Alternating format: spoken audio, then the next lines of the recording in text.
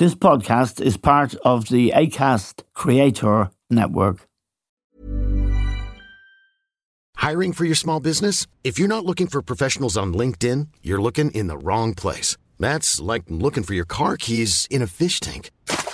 LinkedIn helps you hire professionals you can't find anywhere else, even those who aren't actively searching for a new job but might be open to the perfect role. In a given month, over 70% of LinkedIn users don't even visit other leading job sites. So start looking in the right place. With LinkedIn, you can hire professionals like a professional. Post your free job on linkedin.com/people today.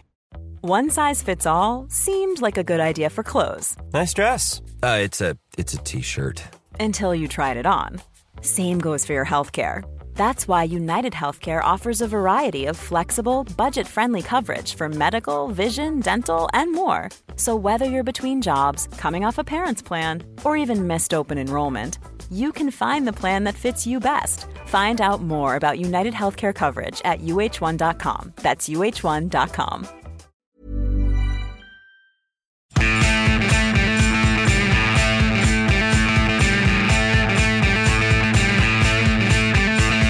Hello and welcome to The Stand with Eamon Dunphy. Now, in the United States of America, it has been another week dominated largely by former President Donald Trump. He is facing 4 criminal trials, of course unprecedented in the history of the United States, and all the business that surrounds the various trials consumes a lot of airtime and media time, and to some extent, Trump and his rise have been at the heart of this podcast since the very start in 2016, really. It's a pleasure now to welcome Niall Stanage, Associate Editor of The Hill and the White House columnist for The Hill, to talk about the latest developments. Niall, Trump has consumed our time, but there is no way round it, is there? And this week, for example, the Proud Boys, 4 of them were sentenced. The leader of the Proud Boys, who wasn't in Washington on January the 6th, received a prison sentence of 22 years, which shows the gravity that the courts regard this and the judges regard it, that this sort of reality TV show that Trump is putting on has real consequences. On January the 6th, people died, many people were injured, law enforcement and others, and the sentences being handed down and indeed being asked for by prosecutors are heavy. In a way, the sort of circus that Trump has turned America into has real consequences. They're heavy sentences. They certainly are, yes, and grave offences, of course, as well. Enrique Tarrio is the now former leader of the Proud Boys who you're referring to, yes, who got the 22-year sentence on Tuesday. That was a consequence of his conviction on the most serious charge of seditious conspiracy, which in layperson's terms is conspiring to overthrow the state. And obviously that is because of his role in organising the Proud Boys for violent behaviour on January the 6th, potential violent behaviour, which of course did indeed manifest itself. It is the longest sentence that has been given to anyone to date in relation to January the 6th. It's likely to remain that way, at least in the judgment of the New York Times, because they note that though many other people still have to face charges, there are no other charges evident and imminent that would be so serious as this. And as you say, a number of Mr. Tarrio's former Confederates have also received very stiff sentences. 3 of them last week sentenced to between 10 and 17 years in prison, and a separate person, Ethan Nordine, also one of Mr. Tarrio's co-defendants, given 18 years. So major sentences for major crimes there. Yes. Now, there is a connection between Donald Trump and the Proud Boys. In his debate, the presidential debate with Joe Biden, the Proud Boys came up. And for us, we didn't really quite understand it. And Trump was asked about the Proud Boys. Can you just tell us and tell our listeners what Trump's response was and why it seems so sinister now? To briefly explain the context, this was a debate in September 2020 between, as you say, Joe Biden, then a candidate, and then President Trump. And Trump was called upon to condemn or rebut right-wing extremists. There was some crosstalk. He contended that there were more extremists on the left. And then he asked to give me a name for who he should condemn. And Joe Biden said, Proud Boys, to which Trump responded, Proud Boys stand back and stand by. And in the context in which Trump would go on to raise questions even before the election about the legitimacy of that election, that comment, stand back and stand by, was perceived as a call to be ready to inject themselves into any dispute that would follow a Trump loss in the 2020 election. As all your listeners know, that is more or less exactly what happened, and that's why that comment has become so emblematic of the broader link between Trump's incendiary rhetoric and actual acts of insurrection or of violence. Yes, and it goes to the suggestion that there's a degree of premeditation on Trump's part, that if he doesn't win the election, and he was the incumbent, he was the president, if he didn't win, it would be a fix. And at that point, the Proud Boys who were standing back should stand by where they needed. Yeah, that's right. I mean, in the wake of January the 6th, Eamon, I don't mean to take us down a tangent here, but in the wake of January 6th, I wrote an unusual personal piece for me comparing Trump to Ian Paisley in the North. Yes. And, while Trump was not quite gathering people to wave gun licenses on hillsides, as Paisley infamously did on one occasion, I do think there's a similarity in not just in the sense of demagoguery, but in the sense of inciting violence and then disclaiming any responsibility for that violence. And so Trump's comments to the likes of the Proud Boys, coupled with his refusal to accept the legitimacy of the election, coupled with a long, long history of bellicose rhetoric, pretty clearly set the scene for what happened on January the 6th. And that degree of militancy on his part had consequences. And he has, I think, subsequently tried to wriggle out of those consequences or disclaim them, much as Paisley did in his day in the North. And, people can make their own judgments about that, but I would argue that the record in both cases is pretty incriminating. Yes, and his vice president during his term of office, Mike Pence, was kind of disregarded, if not to some extent pilloried or laughed at for being a dummy and just nodding. It has emerged in the recent revelations about what was going on, because after all, Pence was the vice president. He was the person who had to certify the votes counting on January 6th, and to certify that all was well with the Electoral College votes and that Joe Biden was indeed the elected president of the United States. And he did it. But the degree to which he was put under pressure persistently for quite some time by the president and his sort of staunch defense of the Constitution, he has expressed that now. He's articulated what was happening to him. That's a pretty powerful case, is it not, to show that Trump really was trying to engineer a coup.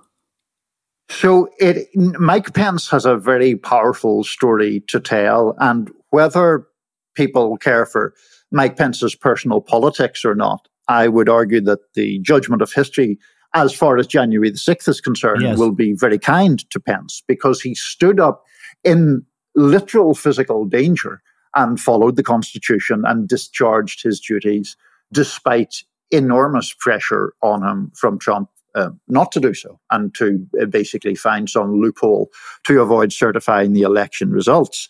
Now, to your point about it being a powerful argument, I would think it being as objective as possible. I would agree. Yes, it is.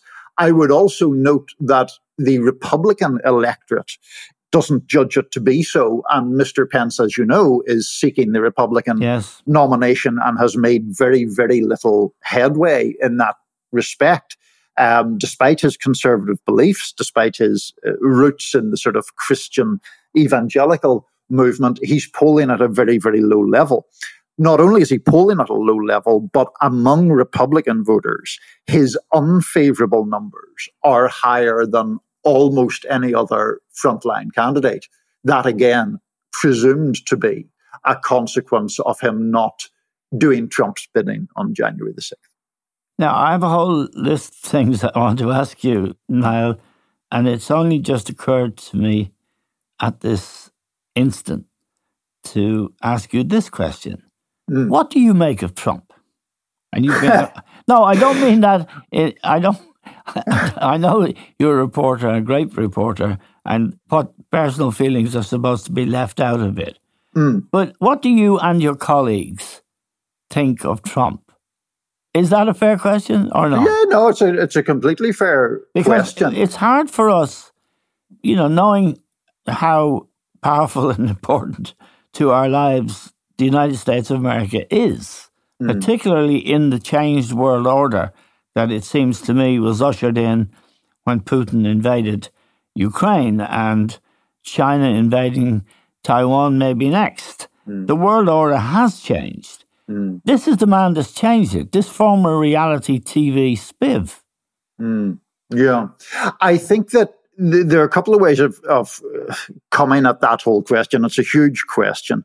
If you look at Donald Trump's whole career and his public pronouncements, it's quite difficult to make the argument that he has any real political convictions at all. He was, at one point, for example, pro-choice on the abortion question, pro-national health care in the US, which, of course, we still don't have, etc.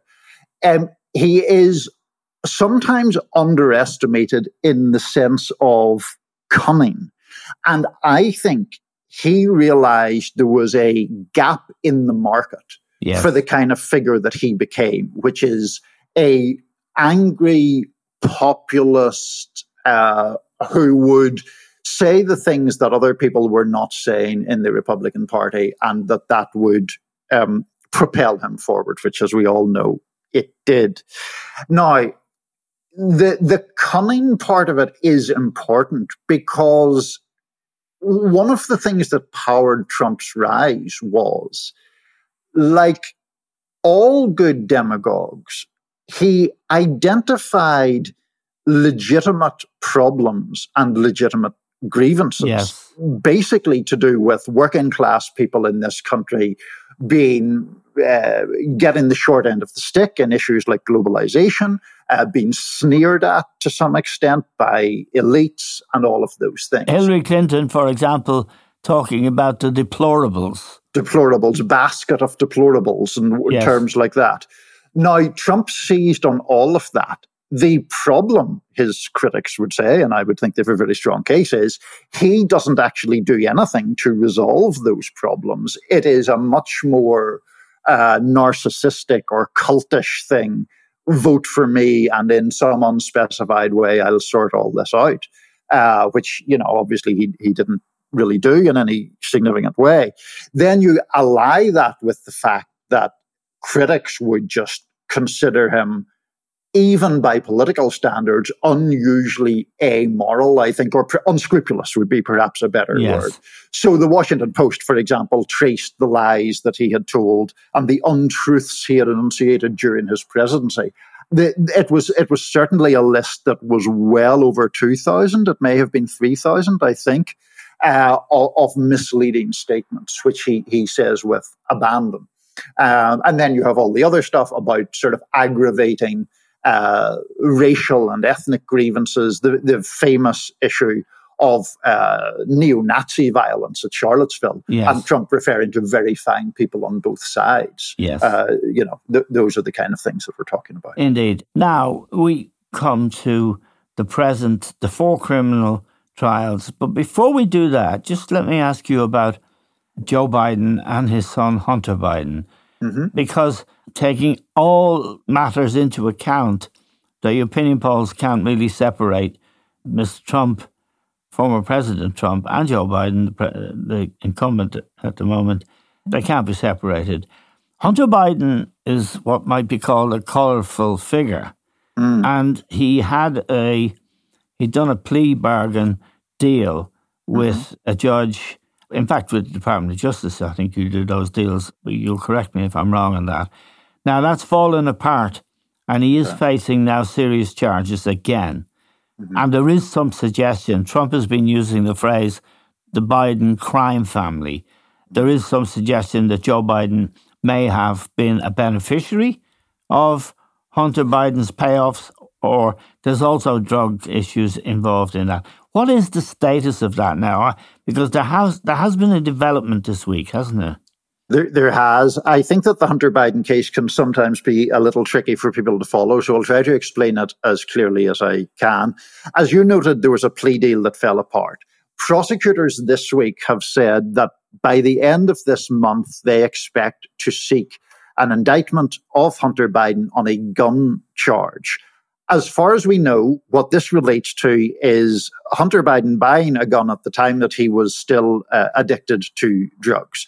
And to get a drug legally, you have to fill out a form. One of the things that it asks you is whether you're taking illicit substances. And he said no, which is an offense.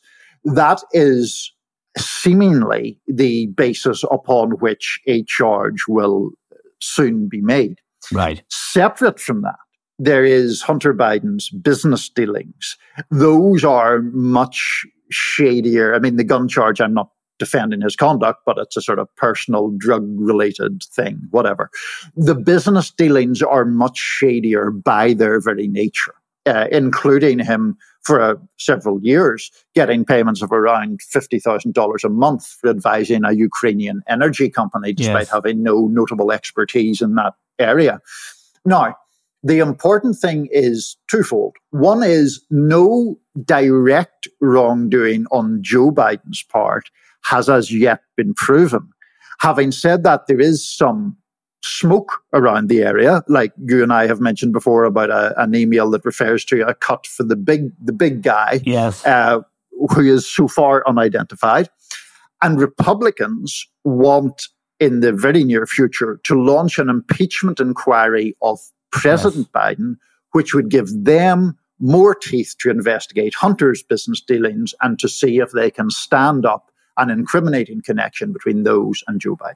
Yes, and the 2 impeachments that Donald Trump has faced and survived, of course, that put impeachment, as it were, on the menu. And Kevin McCarthy, the leader of the Congress, the majority leader, and the person third in line for the presidency, we must never forget, our Kevin, as Donald regards him, my Kevin, actually, is the phrase he used. They could actually trigger that, couldn't they? It's not this week's news or anything, but the kind of ease and enthusiasm with which Democrats impeached Donald Trump might come back to haunt Joe Biden a bit. It certainly could, and there's a lot of Republicans pushing for that. And, many of those people are, of course, on the pro-Trump wing of the party. The one complication I think that an impeachment investigation will be launched and will be launched pretty soon. Right. That is a stepping stone to an actual impeachment effort. And if the evidence remains broadly as it is at the moment, Biden might have a saving grace, which is there are 18 Republicans in the House of Representatives who represent districts that Biden carried in the 2020 election. Right. Therefore, those people would potentially be signing their own political death warrant to vote for impeachment unless, and that's of course an important unless, there is incriminating information discovered about Joe Biden, which would change the whole landscape. A lot can happen in 3 years, like a chatbot may be your new best friend. But what won't change? Needing health insurance. United Healthcare Tri-Term Medical Plans, underwritten by Golden Rule Insurance Company, offer flexible, budget-friendly coverage that lasts nearly 3 years in some states. Learn more at uh1.com. This is Paige, the co-host of Giggly Squad, and I want to tell you about a company that I've been loving, Olive & June. Olive & June gives you everything that you need for a salon-quality manicure in one box. And if you break it down, it really comes out to $2 a manicure, which is absolutely insane. It's also so easy to get salon-worthy nails at home with Olive & June. The difference between how your nails used to look when you did them yourself and now with the Mani system is a complete game changer. The best thing about Olive & June, too, is it's a quick dry. Dries in about 1 minute, lasts for 5 days, and full coverage in up to 1 to 2 coats. Visit oliveandjune.com/perfectmani20 for 20% off your first system. That's oliveandjune.com/perfectmani20 for 20% off your first system. Quality sleep is essential. That's why the Sleep Number Smart Bed is designed for your ever-evolving sleep needs. Need a bed that's firmer or softer on either side? Helps you sleep at a comfortable temperature? Sleep Number Smart Beds let you individualize your comfort, so you sleep better together. J.D. Power ranks Sleep Number number 1 in customer satisfaction with mattresses purchased in-store. And now, save 50% on the Sleep Number Limited Edition Smart Bed for a limited time. For J.D. Power 2023 award information, visit jdpower.com/awards. Only at a Sleep Number store or sleepnumber.com. Since 2013, Bombas has donated over 100 million socks, underwear, and T-shirts to those facing homelessness. If we counted those on air, this ad would last over 1,157 days. But if we counted the time it takes to make a donation possible, it would take just a few clicks. Because every time you make a purchase, Bombas donates an item to someone who needs it. Go to bombas.com/ACAST and use code ACAST for 20% off your first purchase. That's bombas.com/ACAST, code ACAST.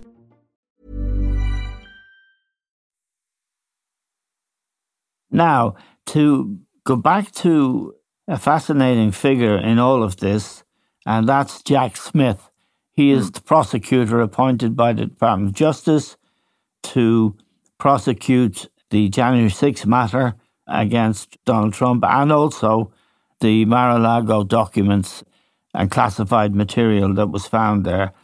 There are 4 prosecutions. The other one, I'd just say, as an example of a mess, it seems to me, Georgia, where 19 people have been charged, including Donald Trump. It looks like that will take forever. But Jack Smith has only charged Donald Trump. There are 6 other people who were mentioned, but they have not been charged and they have not been named. Jack Smith, it is thought, is someone with a very good reputation as a prosecutor and someone whose integrity is unquestioned. He has brought a very slim case, but it's based on obstruction of justice, I think, and it can be done very quickly. The point I'm trying to make here is, even though Trump has election business to conduct, Jack Smith believes, and some people who've looked at this case and its developments this week believe he will get his case into court before the election. Yeah, that's right. It is sometimes difficult to keep track of all the various dates at which, during which Trump will be potentially, at least, put on trial. Now, the Jack Smith case in relation to January the 6th is the very slim one where only Trump is charged. It is basically suggesting that Trump used knowingly false claims in order to stoke January the 6th, and it includes, for example, organizing fraudulent slates of electors. But it is very much premised on the fact, or on the belief, that Trump knew his claims of election fraud were false. And so we can expect the defense to be, no, he believed them to be true, and maybe he believed the people who told him that rather than the people who told him it was all nonsense. The obstruction of justice charge, and I know it's difficult to keep all these things untangled, the obstruction of justice case is Mar-a-Lago related, though that case is also being prosecuted by Jack Smith. Yes, and The point, I suppose, the larger point here is the prospect of Trump being found guilty and going to, or being sentenced. What would happen then in terms of the election? Would he campaign from prison? Or would he seek bail? I know that if he wins and becomes president, he can instruct the Department of Justice, can he not, to throw the charges out? More or less, yes. I should have said in my previous answer that the federal case, Jack Smith's January the 6th case, a trial start date has been set for March the 4th next year, the day before Super Tuesday. So Trump's team, it looks like, will try to push that back. But let's, for the sake of argument, say that they don't succeed in that and that he's placed on trial then. And let's also say, for the sake of argument, he's convicted. He would then face a sentence, obviously. But Trump's bet appears to be to keep things alive until the point, which would be January 2025, where he could be taking office again as President of the United States. If, for example, a Trump appeal is still alive at that point, and he's elected, he could then say to the Department of Justice, I'm ordering you not to contest my appeal. Of course, that would cause massive uproar and a constitutional crisis and all the rest of it. But from what we know of Trump's personality, he's not necessarily opposed to that. And it is largely accepted by even legal observers who are critical of Trump that he has the legal power to do that. One very important point, Eamon, that I should make is that power pertains to federal cases only. Yes. It does not pertain to state cases, which is the Georgia case about election malfeasance and a New York case relating to hush money payments to Stormy Daniels. Right. Just a final question, Niall, about the polls and what they're telling us about the mood of the American people right now. And of course, there's 14 months to run until the election in 2024, and a lot of water has to flow under the bridge. What are the polls telling us now about Americans' view of the protagonists here? That it is effectively a dead heat if it is Trump versus Biden. Some of the polls in that respect are 1 point or 2 points this way or the other way. But this far out from an election with polls that close, it's essentially a 50-50 ball game. Now, interestingly, we're speaking, Eamon, on Thursday afternoon, US time. There was a new poll out this morning from CNN that tested several of the Republican candidates against Biden. And interestingly, Nikki Haley, the only woman in the race and the former governor of South Carolina, performed significantly better than anyone else, defeating Biden by, I think it was 6 points. I don't have it in front of me, but I think it was 6 points. Yeah, she was the former U.S. representative to the United Nations as well. That's right. And it is presumed that her appeal would be that she'd be able to appeal to sort of suburban women and more moderate voters. Yes. Trump does turn off a lot of people, which is why a lot of Democrats think their best chance is running against Trump. Having said all that, you wouldn't be casting you wouldn't be drawing a lot of comfort if you were a Democrat from these polls that show not only an effective dead heat between Trump and Biden, but also an enormous majority of the American public very concerned about Joe Biden's age and the related question of his fitness for office for a second term. Okay, Niall, as always, you've told us a lot, and it's brilliant reporting, and we're very grateful to you. Indeed, that's Niall Stanage from The Hill, a very respected newspaper. Niall is associate editor. They're very respected because in a polarised state such as American media is in, The Hill attempts to be fair. We're grateful to Niall, to all of you for listening. That's all we have time for now. We'll talk to you soon.